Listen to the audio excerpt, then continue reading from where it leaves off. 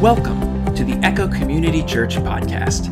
At Echo, we're all about being and making disciples of Jesus Christ. And on this podcast, you'll hear solid teaching from the Bible from our pastors at Echo. Thanks for checking us out and enjoy the message.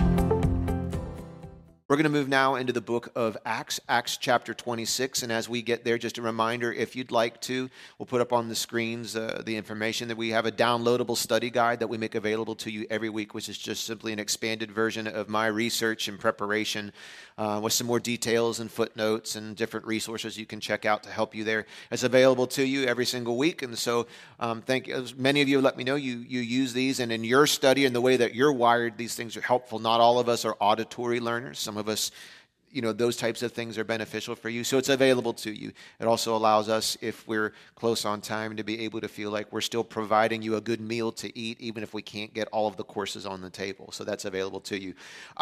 I was curious, and I've always been curious. I use my imagination when I read, and whether you recognize you're doing that or not, you're doing that. There's some type of a visual thing going on between your two ears in your brain when you're reading a story and you're imagining how those characters look, you're imagining the scene, the setting, probably more things than you're aware of. And I often wonder what the Apostle Paul looked like. I know in my imagination I conjure up an image. I threw out in the first service today, I said, have any of you ever wondered what Paul looked like? And one person just said, no. I was like, all right, my challenge is cut out today. I've got to convince you that what I have to say is interesting and then feed it to you. But the Bible does not provide us with a whole lot of detail on what Paul actually looked like physically. We get these little tiny snapshots, and the few snapshots that we get is Paul describing himself. Now, there's probably a difference if I ask you to tell me how you look versus if I ask an objective third party to tell me how you look. Many of us are much more critical on ourselves than other people would be. I don't know if Paul was self-critical, if he was insecure, if he was just good-humored, or if he was being self-deprecating. But Paul, the very few times he alludes to his physical appearance, it's obvious he doesn't think too highly of how he looks. He uses phrases like, I'm not too much to look at. Or, there's another phrase that he uses that escapes my mind. It's in your notes. But being of humble appearance, I think is what he says. In other words, he recognizes that compared to other people of his day, maybe even compared to Peter, who by all historical accounts was rather tall, muscular, fisherman, big, strapping, strong, The Rock. He was The Rock before Dwayne Johnson was The Rock. He was the original Rock, right? So we do have, however, it didn't make its way into the Bible, but we do have one surviving account from an ancient historian by the name of Onesiphorus, which to me sounds more like a dinosaur. I just call him the Big O. But he physically encountered Paul. And he wrote in some of his writings, that's, I guess, where you write things, you write it in your writings. That was a brilliant observation I just made there. Yeah. He wrote a description of Paul that I want to read to you. Very short. It's one sentence with a semicolon. He wrote this. He describes Paul as a man of small stature. So what does that mean? He's, a little guy. I say this, probably not this small, but maybe with a bald head, which means he was absolutely handsome, crooked legs, in a good state of body, with eyebrows meeting. What does that mean? He got a unibrow, right? And a nose somewhat hooked. Not a real good endorsement, the beginning of the sentence. He's a small guy with a bald head and crooked legs, good health, but with unibrow and a crooked nose, full of friendliness. For simultaneously he appeared like a man, but he had the face of an angel. So isn't it interesting that he says two things simultaneously about Paul? Totally unimpressive and not much to look at, but man, his face radiated with something. So Paul probably was not too far off when he said, I'm not much to look at, bald-headed, unibrowed, bow-legged, crooked nose, but his face shone like that of an angel. It's this unimpressive, bald-headed, unibrowed, crooked-legged, bow-legged, hooked-nosed man that this week will stand in his threadbare clothes in an outdoor auditorium that is packed to the gills with people who got dressed up that night in their red carpet best to show off how important they were. And he is the one guy who looks obviously out of place. Now, the last couple of weeks, we spent a lot of time setting up this whole scene. It's 59 AD. Paul's been under house arrest for 2 years. And what he's been doing for 2 years is defending himself over and over and over again. By my count, 7 times he's defended himself in 3 trials, 3 legal trials, of charges that have been trumped up by opposition. Certain extremist Jews who just basically hate Paul. They hate what he stands for. They want him dead, but the only way they can get that done under Roman rule is by convicting him in court of charges with the death penalty attached. Well, they've tried in Jerusalem. That trial dissolved and didn't work out. Paul's been tried under Governor Felix in Caesarea. He's been tried in court under a different governor, Governor Festus in Caesarea. Every time it's gone down the same way. The Jewish prosecuting attorneys get up. They give all their bluster of everything they hate about Paul and why he's broken Roman law, he's broken Jewish law, he's conspired to desecrate the temple. And then when it comes time to call witnesses to present evidence, they have none. They just say to the judge, well, you examine him and you'll see how true our accusations are.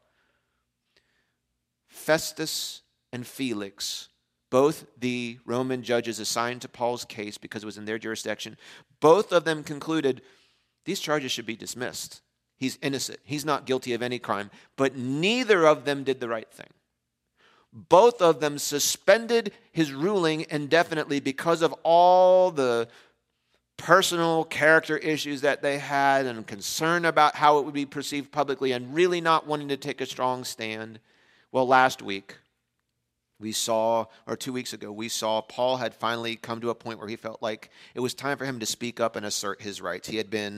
He was fine being a doormat if it meant that it gave him an opportunity to spread the gospel that justice might be served. But now, 2 years into being in imprisonment, enough is enough. There's nothing more for him to gain here. He's given up all hope that he's going to get a fair trial.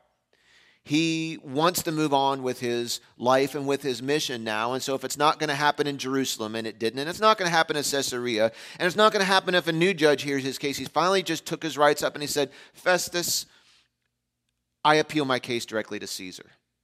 I'm going to jump you and go right to the Supreme Court. And Festus says, okay, you've appealed to Caesar you will go. And last week we saw this assembly, this gathering come together.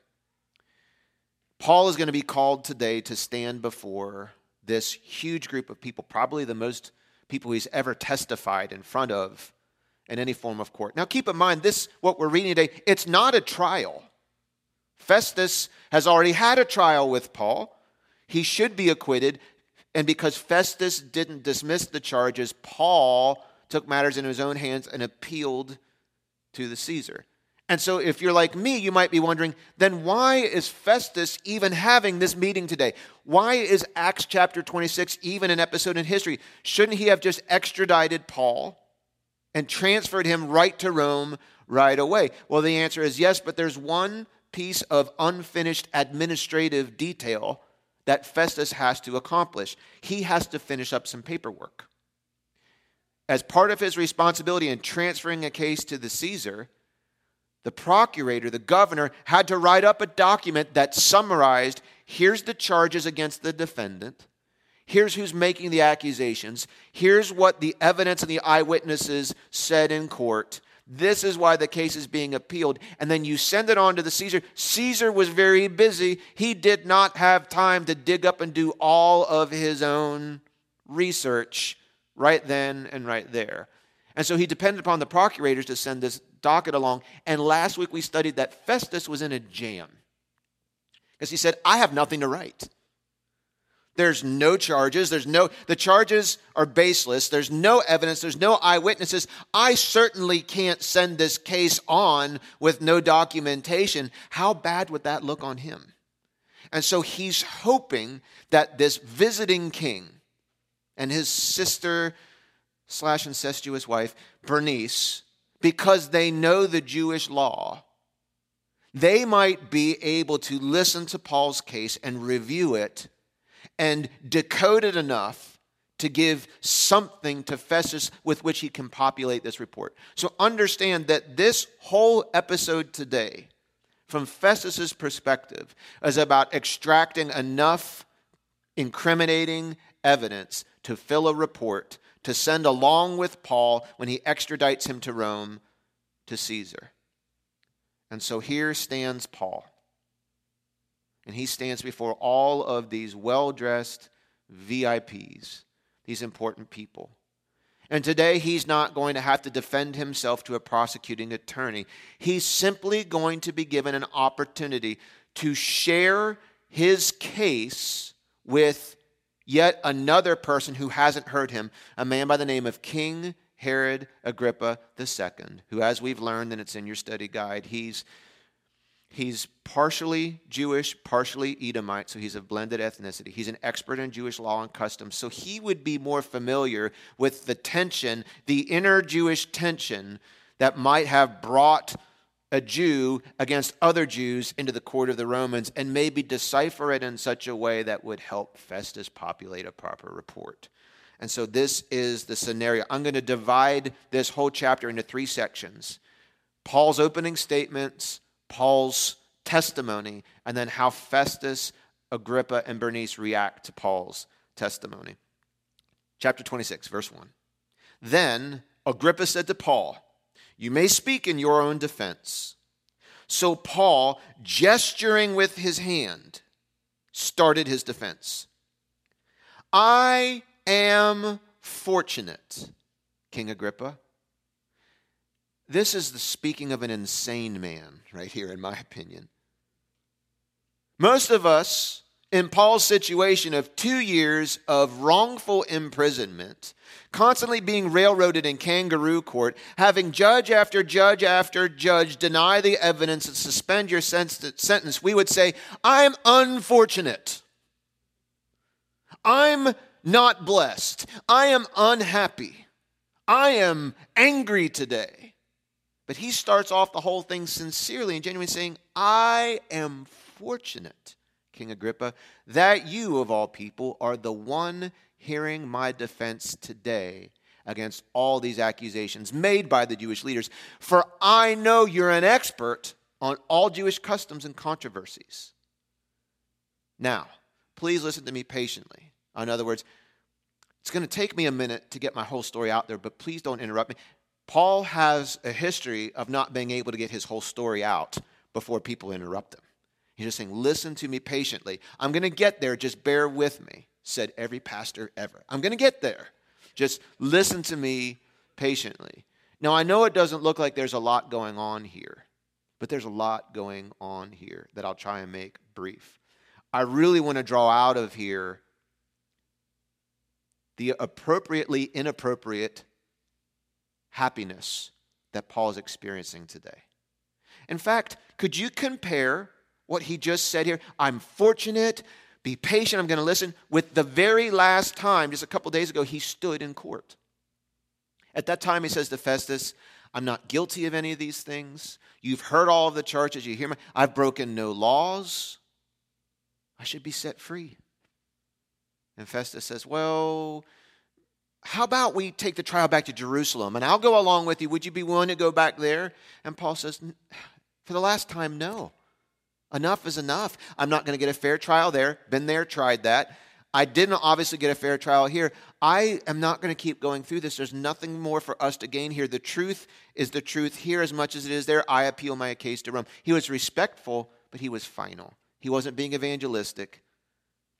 He was just saying, "It's time for me to move on." But yet, for some reason, today, he's a little more cheery. Today, I don't know, did he have a good meal? I don't know what it was. It probably wasn't, because he was under house arrest. He says, "I am fortunate." Let's go back to verse 1. King Agrippa said, all that we're seeing here is that Luke is showing you that Governor Festus is deferring to King Agrippa to run the hearing now.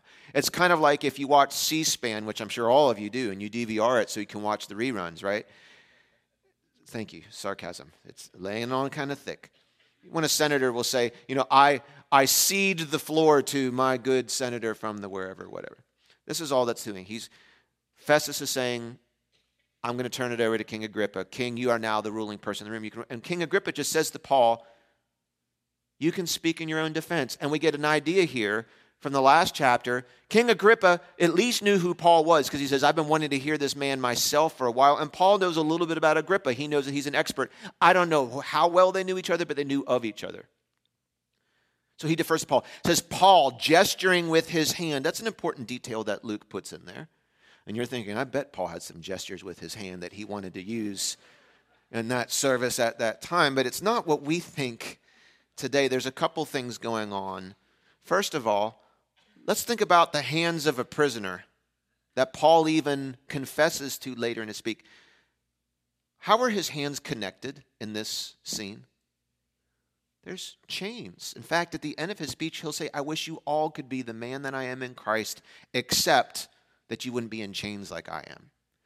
So his hands are chained, and if you know how the Roman guards took care of chained prisoners, it's very likely his hands were chained two places, to each other and also to a soldier. So think about it. If Paul's going to use his hand and it's chained to a soldier, what's the soldier's hand doing? It's a very dramatic, it would have made an immediate impression. The other thing that would have let them know is that Paul is going to communicate in the style of true Roman rhetoric, which if you look at a lot of statues and pictures of philosophers of this age are almost always depicted doing things like that. Was the style that connected and communicated with influence to all of the listeners. So here's what Paul is showing you. He doesn't always communicate using the style of Roman rhetoric, but here's what he's doing. He's saying, I know my audience today, and my audience connects best with this type of a style. So what he's showing you, and I wish I had more time to unpack this, but it's a really neat thing, especially if you're somebody who you like to talk to people about your life and their relationship with Jesus, or you teach. What Paul's showing you is he was all about being flexible with style, but inflexible with truth. If that makes sense. Okay, I talk a whole lot more about it. I can tell by the silence that let's just keep going. He gestures with hands. He starts his defense. Next verse. He says, I'm fortunate, King Agrippa, that you're the one hearing my defense today against all these accusations, because I know you're an expert. Listen to me patiently. Can we talk about the insanity of a man in his position who would say, I am fortunate today. I cannot wait till I get a chance to tell everybody how this prisoner in these clothes with this amazing unibrow and this awesome head of no hair, who has been imprisoned for 2 years unjustly, who can't buy a fair trial, who fortunately is in prison because all these other people are plotting my murder. I am fortunate. That's not even the best translation. Greek word here, markairon. It's the Greek word number 3107 if you ever use a concordance and you want to kind of get the translation on it. It actually means, I want to read it to you exactly from the back of the book, quote, it means supremely blessed. Not just blessed. Supremely blessed. Well off, happy, and fortunate. He's saying, King Agrippa, let me start off by saying how supremely blessed I truly am. How well off. There's one person in the room who does not look well off. It's him. He says to all the people who are materially well off, I want to tell all of you how well off I am. And they're thinking, I got to listen to the rest of what this joker has to say. He is a Looney Tune. How on earth can a human being, look, in his circumstances and under that kind of opposition, who is being mistreated like he is, what rational, sane human being can say, I'm in chains and I am supremely blessed? Can I just ask you for a second? Wouldn't you like to be able to testify to that yourself?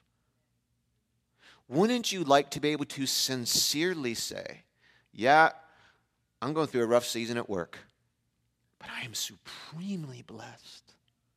Yes, my 3-year-old's temper tantrums are driving me to the brink of insanity, but I'm well off. Yeah, I just found out I've been let go, but I'm fortunate. Yeah, I have some family members who I love dearly who are absolutely mistreating me. They've cut off relationship with me. They are spreading all kinds of stuff about me that's not true. They're interrupting the peace of my life. And yet at the same time, I'm happy. Now, there's a couple ways you can get there. Denial, insanity, or the way Paul got there.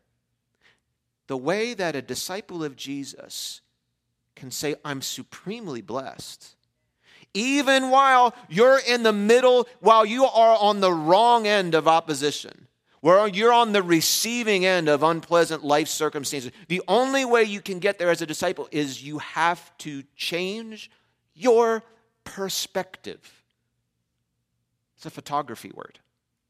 Perspective, vantage point.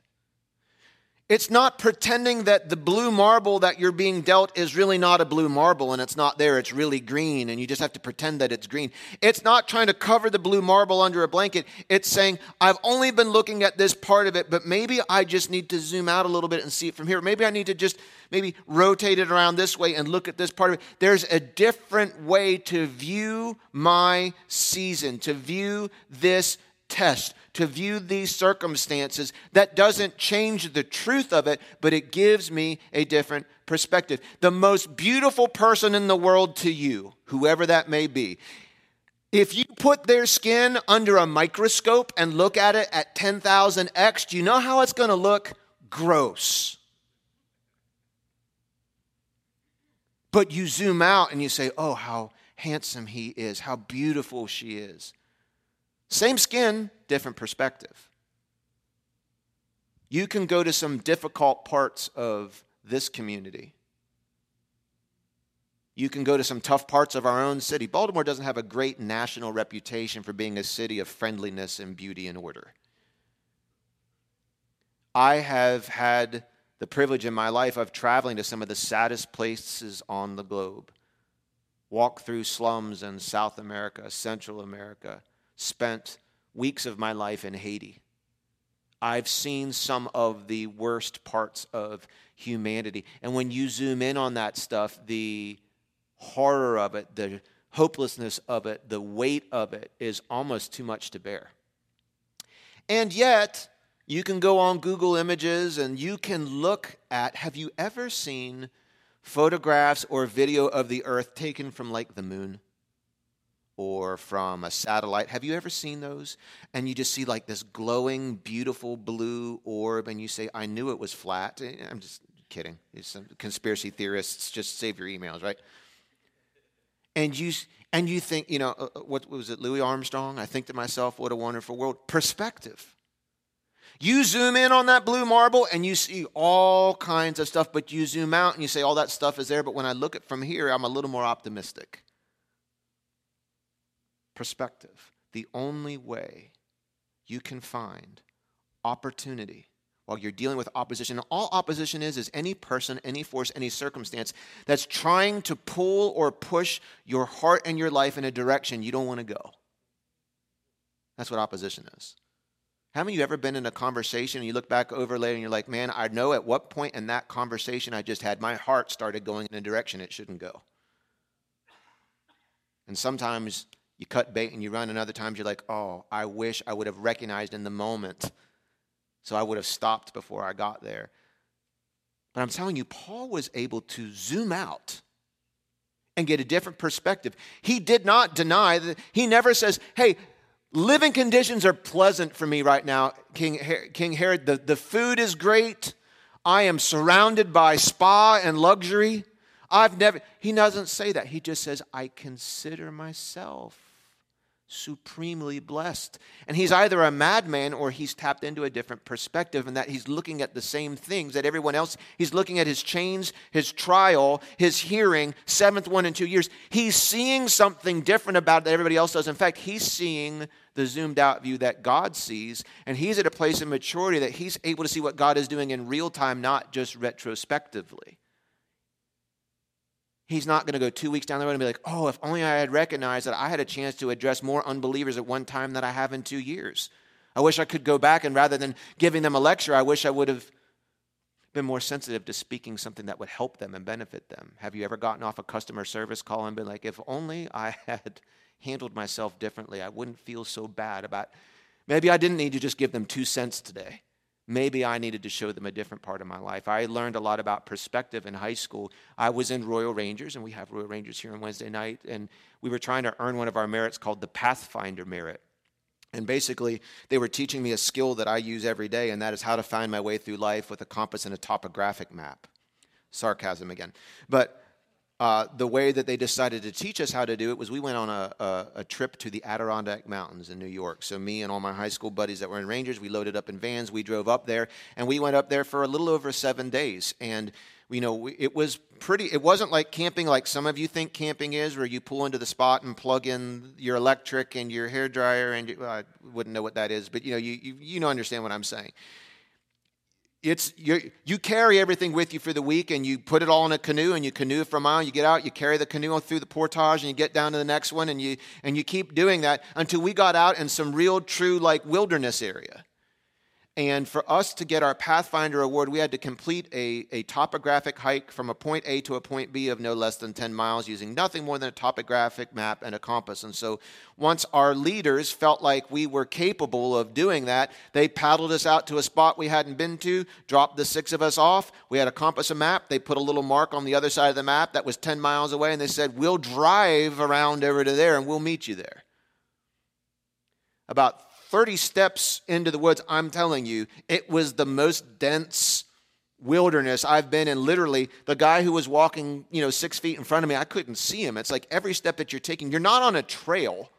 You're like moving stuff, like swashbuckling your way through the thing. And, we're using all of our skills, and our skill said after about 2 miles, we should get to a stream. And how do you know what 2 miles is? It's like, well, you guess. I'm going to go way into the weeds with this, but we're like, okay, we know it should take us X amount of minutes at the rate that we're walking. Well, 15 minutes in, we hit a stream that wasn't on our map. And now we're starting to think, are we lost? Are we ever going to get out of here? The helicopters would never see us in here. We literally would die, and we're trying to figure out who is going to be eaten first. I mean, that's kind of where we're at. 3 hours go by, 4 hours go by, 5, and we're like, let's just trust the compass, trust the map, and we keep walking, we keep walking, we keep walking. And then it shows that we should be going up over a pretty significant mountain. And so it's like, okay, and it was a rough climb. We get up over, we come down the other side, and according to our map, we should be like within half of a mile of the extraction point, right? But we don't see it.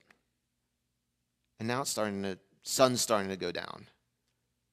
We have no cell phones. We have no walkie-talkies. Like I said, we had a few granola bars we already destroyed up there. Our map, we feel like, is useless. And we were seriously, as one of the two oldest guys in the group, I'm starting to feel a little bit of panic set in. And then my mind is going to another part of what we learned in Royal Rangers about what to do when you're lost. And one of the things they teach you to do when you're lost is don't panic and run through the woods and get lost. More lost? More lost. So I'm having this tension in my heart, like all the kids are looking at me, like the 15-year-olds and the 14-year-olds are looking at the 17-year-old, and I can see, me and my buddy Eric are the same age, and they're looking at us, and when they see us not on the same page, they're like, you could start to feel that settle in there. And so we walked just a few feet further. There was just one little clearing, and we walked just a few feet further, and Eric and I were pretty much like, we got to tell these guys, we got to get our survival kits. We probably just we're lost. And then all of a sudden, we walk to that clearing, and we hear this, hey, hey. And through that clearing, we could see this little rock outcropping on top of one mountain to our left. And way up top, one of the guys had a little pair of binoculars. It was our 2 leaders. At the mountain, we just couldn't see it under the trees. We thought we were lost. They're there. I'm telling you, we're like, we've been found. We had no idea how to get up on that mountain, but we're like, we have been found.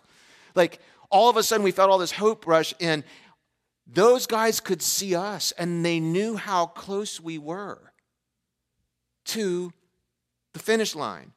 But from where we were, we didn't have that perspective. You see, they had a zoomed out view of where we were. They weren't stressed. They're saying, you're almost there. Just come up the hill. You're almost there. And we're thinking we're completely lost.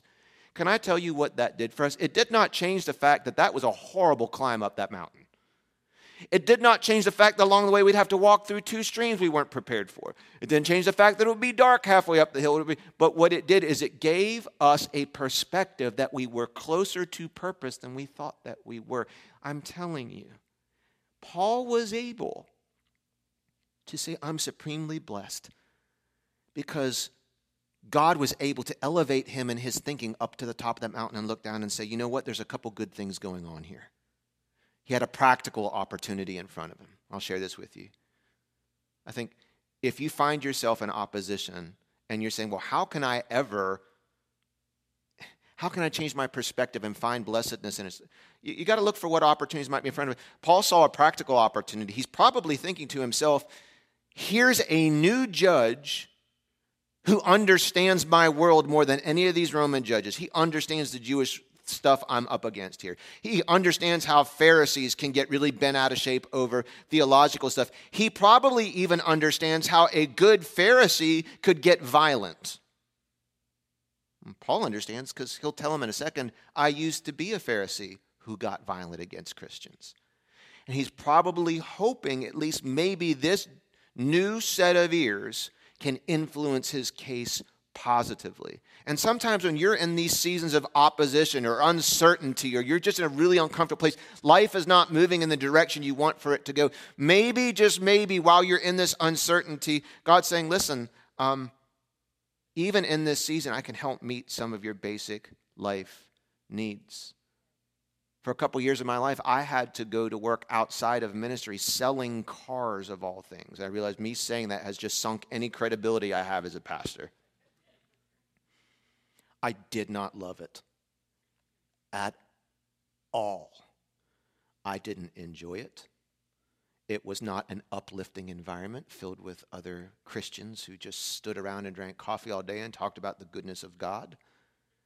It was cutthroat and difficult and personal and a struggle. And yet, somehow in that season, only God found a way and a niche for me. He gave me favor with one of my bosses in such a way that elevated me to a position that I didn't deserve and I shouldn't have had. And quite candidly, to earn more money and paychecks than I had ever gotten in my life. I remember one day a representative from Mazda. I worked for Mazda and General Motors. I was totally, should I share this story or not? Yeah. Okay. So this, I'm just trying to figure out whether it's appropriate. It's not. Representative from Mazda drives into the dealership, and he goes up to the desk in the center where my sales manager was, and they page me to the desk. I'm like, okay, what's going on here? And they're like, you realize that out of our 30 salesmen in here, you're the only one who actually went online and completed all the different coursework for all the different models and the product knowledge of them. I'm like, well, yeah, that's the only way I'm going to learn about the cars. I said, none of the other 29 guys did that. I said, okay, well, why am I up here?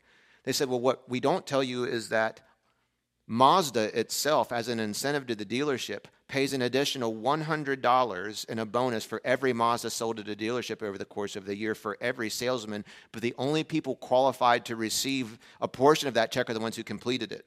So here is a check, and I won't tell you how much the check was for, because about 60% of it went to taxes, but it was in the 5 figures, not only for every Mazda you sold, but for every Mazda this dealership sold over the last year, there's one share, you get all of it. That was a good day. It was also a sobering day. I'm like, where did it all go? Like, at the end of all these minus signs, there's this amount. I mean, up here, it was whatever it was, 144 Mazdas. But way down here, I'm like, wow, that's all that's left out of all of that. There was nothing about that season that was really enjoyable for me. But when I look back on it, I can say there are God knew that in that season of my life, when he was stitching me up for some train wrecks and rehabilitating me to return to ministry, I still needed my basic needs met. And in a situation I could have just said, man, I've got to work 6 days a week from 9 to 9 every day in an environment where my first name isn't a name, it's a profanity. It's just like, it was an opportunity to meet practical needs. And for that, I was supremely blessed. You can also find personal opportunities in opposition. How can I say this gently? Sometimes you face healthy opposition.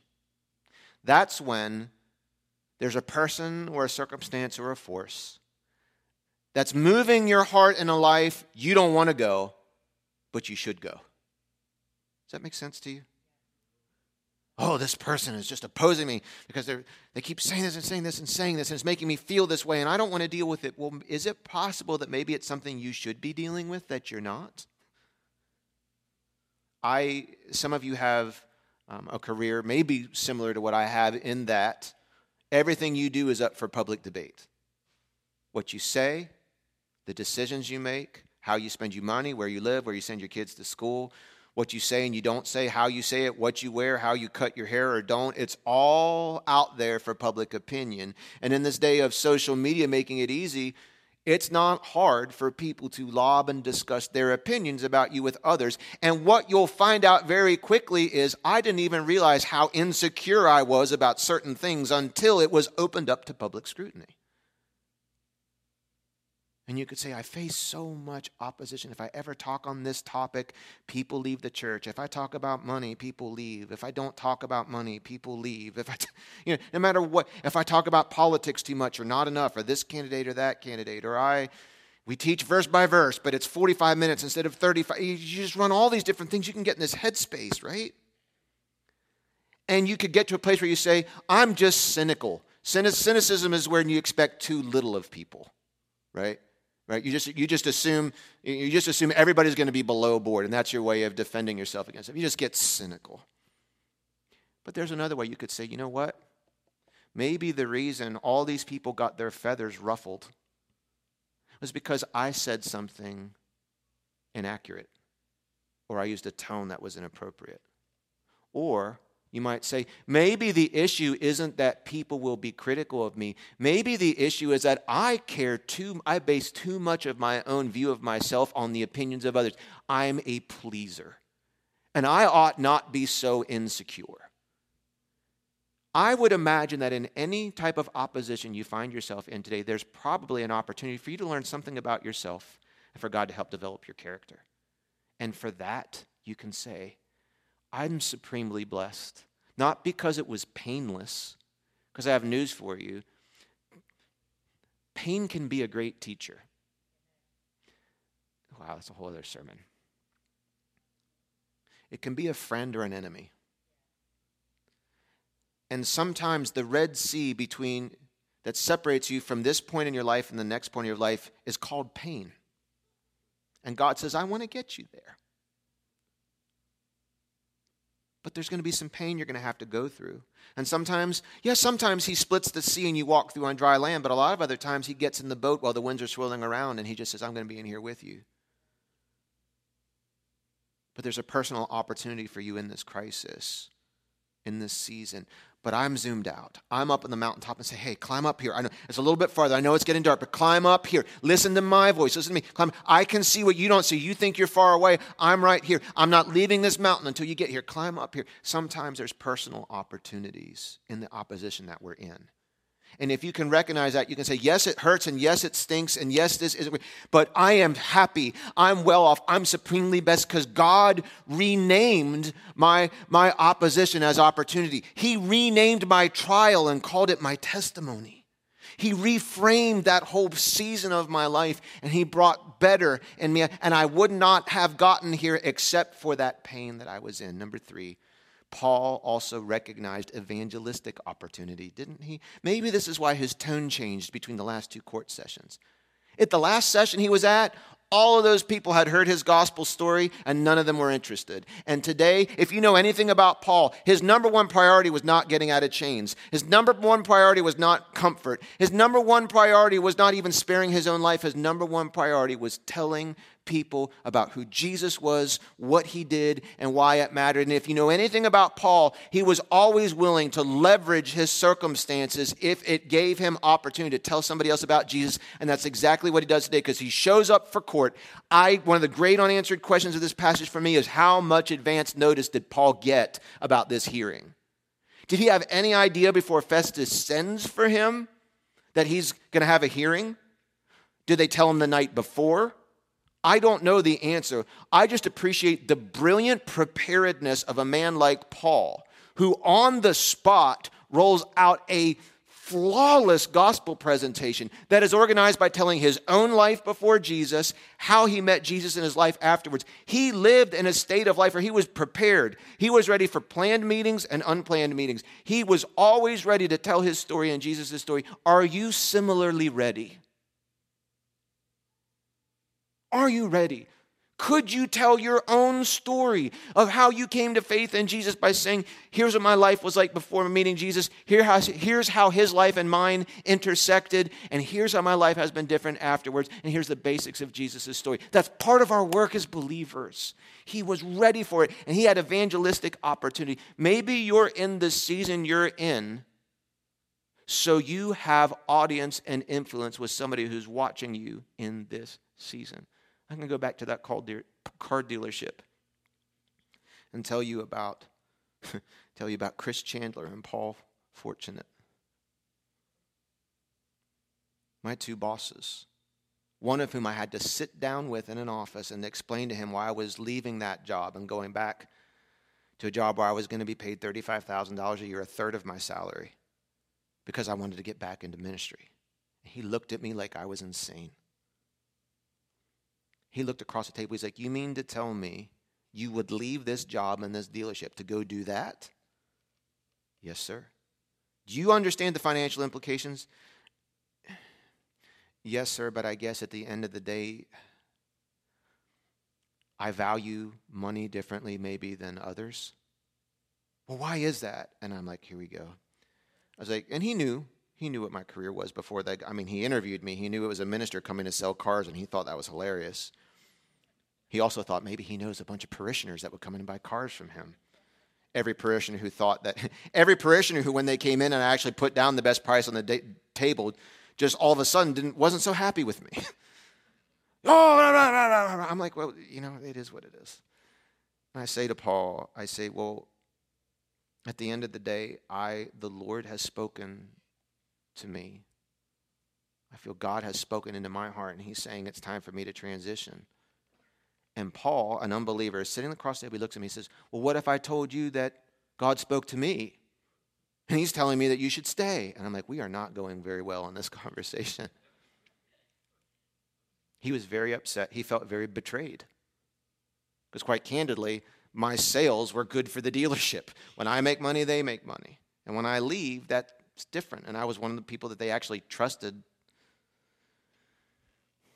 But I know, and I was aware in that season of my life, that as much as I couldn't wait to get out of that dealership, I will tell you, God wrecked my world from that point forward for the lost. Because up to that point, almost all my jobs had been working in churches with believers. I hadn't had experience what it was like to make deep, close, personal friends who were totally lost, but who I just loved with all my heart. And that has stayed with me to this day. I still have distance relationship with those two guys. And the fact that I'm still doing what God's called me to do to this day is a testimony to them of the greatness, the redemption, the power of Jesus. So maybe today God's encouraging you and helping you to zoom out from your opposition and say, maybe there is within your opposition some opportunity for you to grow in who you are as a person, for you to show Christ to somebody who's uniquely connected to this season of your life. Or maybe there's some practical benefit that God is trying to draw out of it for you, just a little bit of encouragement. I'm almost out of time, so let me get on with the body of what Paul says. I'll read it all in one shot. It should be familiar to you. This is the third time that we'll see Paul tell his story. Here is his defense to King Agrippa, beginning at verse 4. As the Jewish leaders are well aware, I was given a thorough Jewish training from my earliest childhood among my own people and in Jerusalem. If they'd admit it, they'd know I've been a member of the Pharisees, the strictest sect of our religion. Now I am on trial because of my hope in the fulfillment of God's promise made to our ancestors. Ironically, and in fact, that is why the 12 tribes of Israel zealously worship God day and night. They share the same hope I have.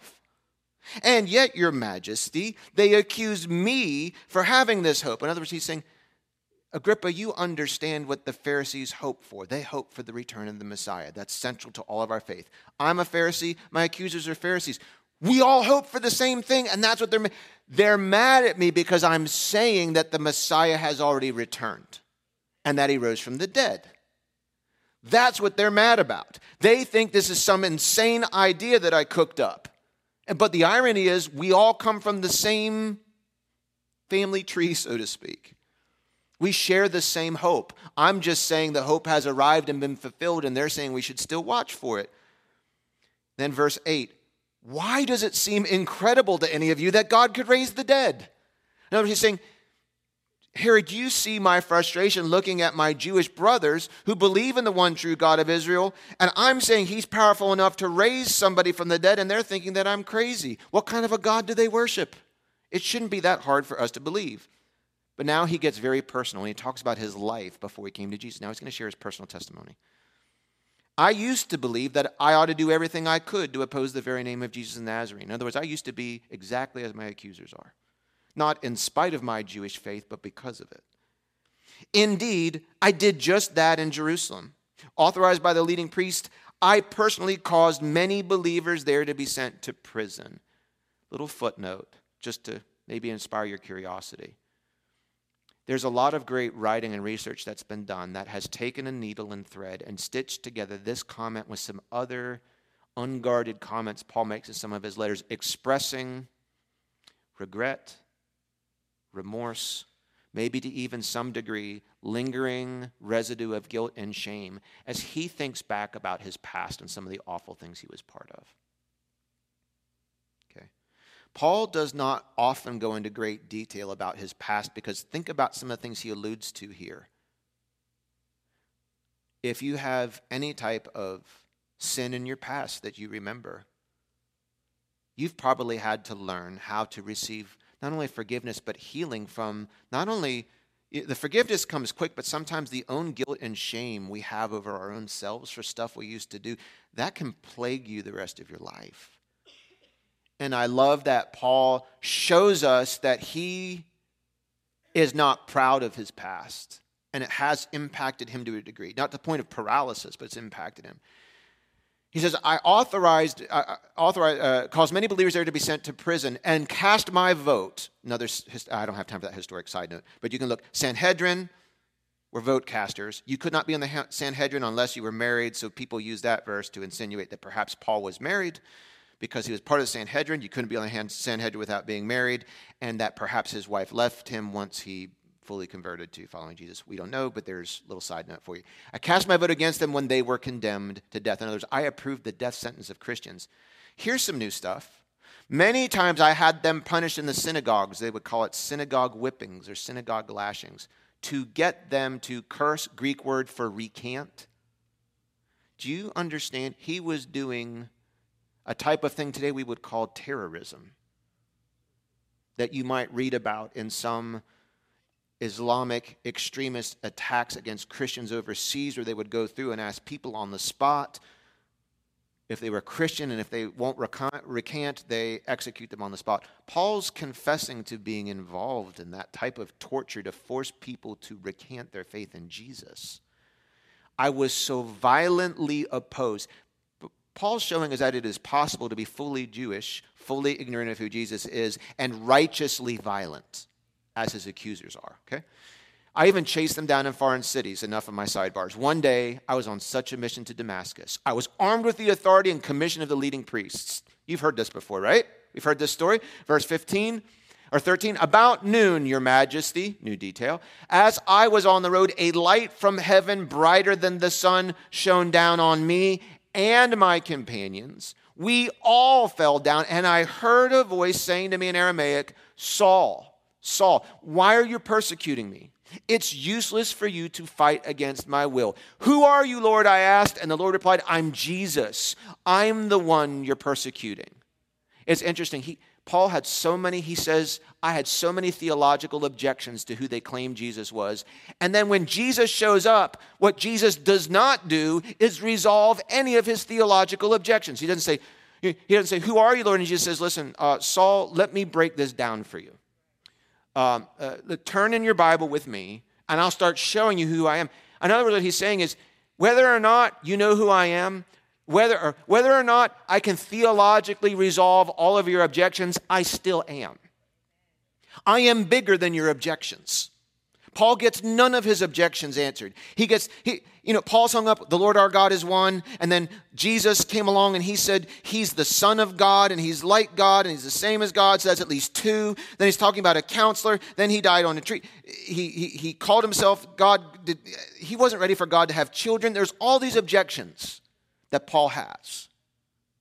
And yet, undeniably, a localized son blinds him.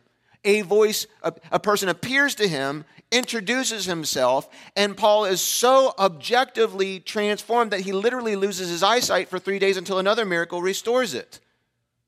Paul is trying to say, if this guy wasn't real, I would have not changed the trajectory of my life. The only reason my life's trajectory changed from that type of a violent man to a person who's ready to die today is because of the objective, stubborn, historical reality of a resurrected Jesus. And I would be insane not to obey that type of a God.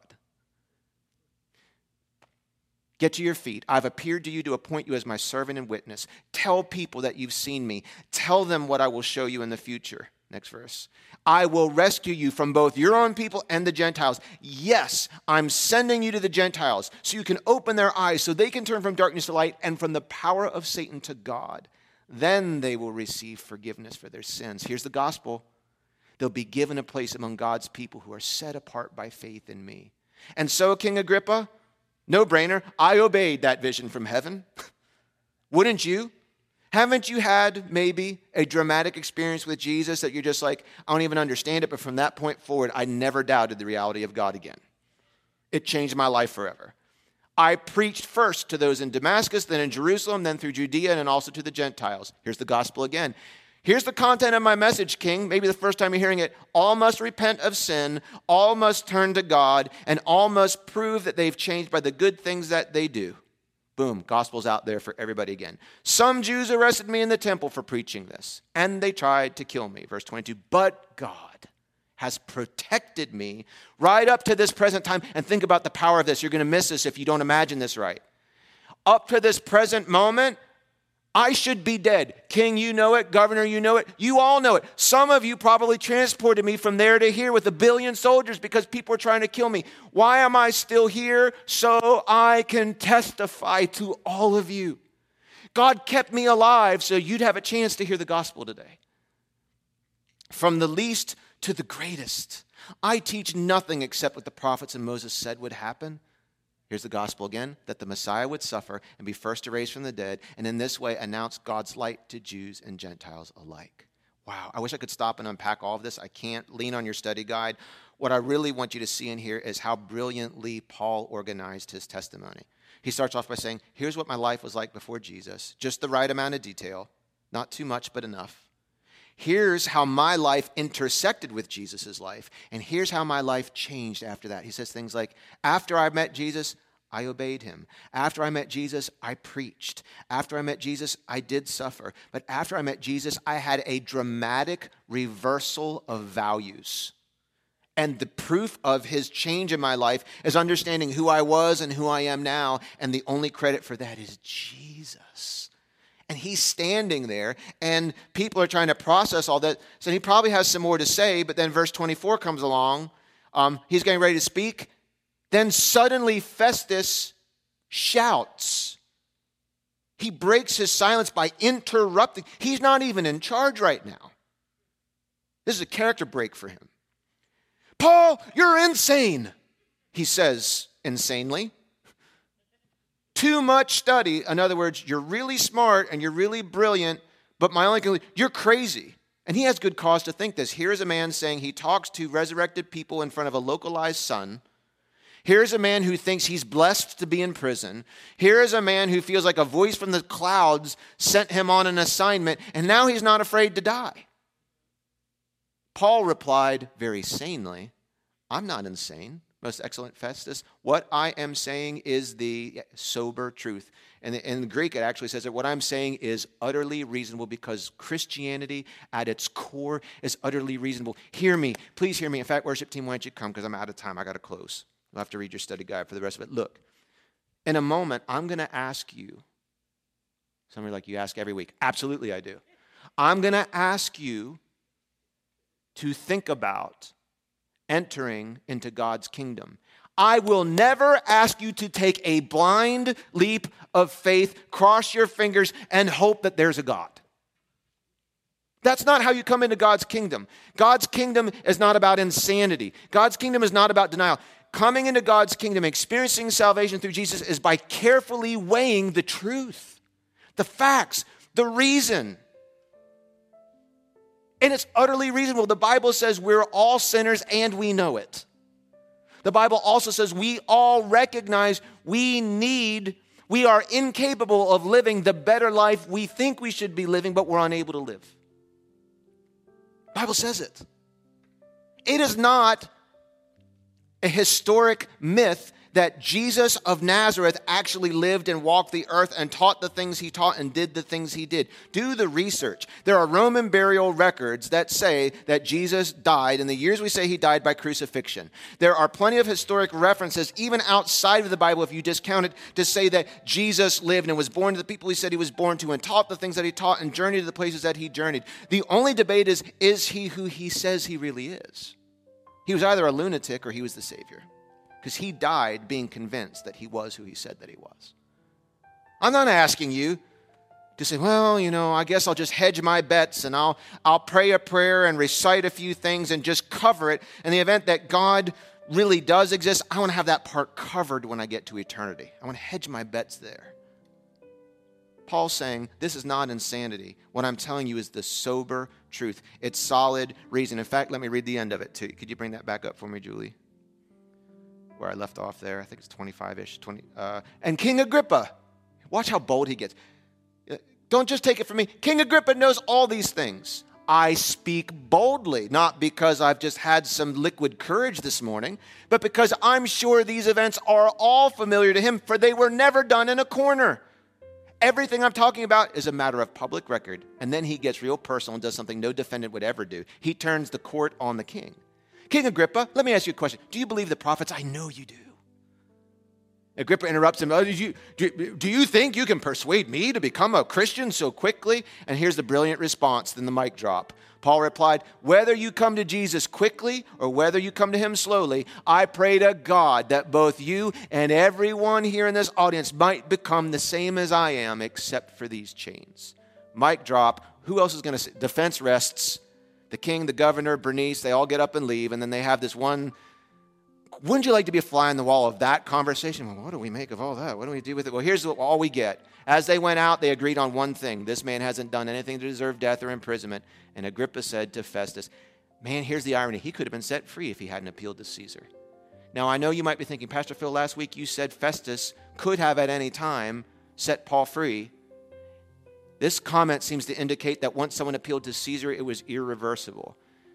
Check out your study guide. I dug deeper into that and will present to you my findings as to why both that statement and this one agree. But I need to pray this morning, so let's bow our head, close our eyes. Every week I say this. Every week I give an opportunity for people to experience salvation in Jesus. I know, Pastor, I've been here the last 47 times. Well, look, then you should never have an excuse as to whether or not you could lead someone to Jesus, because you could quote this along with me. Why do you think I do it pretty much the same way all the time? Because I want you to feel confident that when God opens opportunities for you, a believer, to lead somebody who's ready to come into God's kingdom, I want you to just be able to click into this and know you can lead them forward. We had 2 people respond to salvation in the 9 a.m. service. I wonder if there's somebody here this morning. You're here today. God kept me alive for this day to talk to you. This is an appointment on his calendar, and all I want to ask you is, are you ready to come into God's kingdom? Do you believe you need to be saved? Do you believe that Jesus can save you? Do you believe he will save you if you ask him to save you right now, because he defeated the two things you can't, your sin and physical death. He defeated them both. He rose from the dead, and he says, if you'll follow me and I'm in you and you're in me, that resurrection power is available for you too, and you will defeat sin and death, and you'll live forever with me in eternity. That's the hope Paul was talking about. Do you believe Jesus can save you and that he will save you if you ask him? And are you ready, like Paul said, to turn to God? You can't turn to without turning from. Well, what am I turning from? Sins and stuff? Yeah, better answer. You're turning from living life however you want. That's what you're turning from. That's on the one end of this journey that we're on. On one end is being whatever I want to be, being whoever I decide, being anything I decide to be. And on the other end is being exactly what Jesus says I can be. You have to turn away from a life that says I can do anything that I want to, however I want, whenever I want, as I see fit.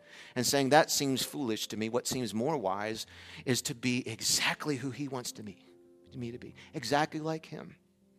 Exactly like him.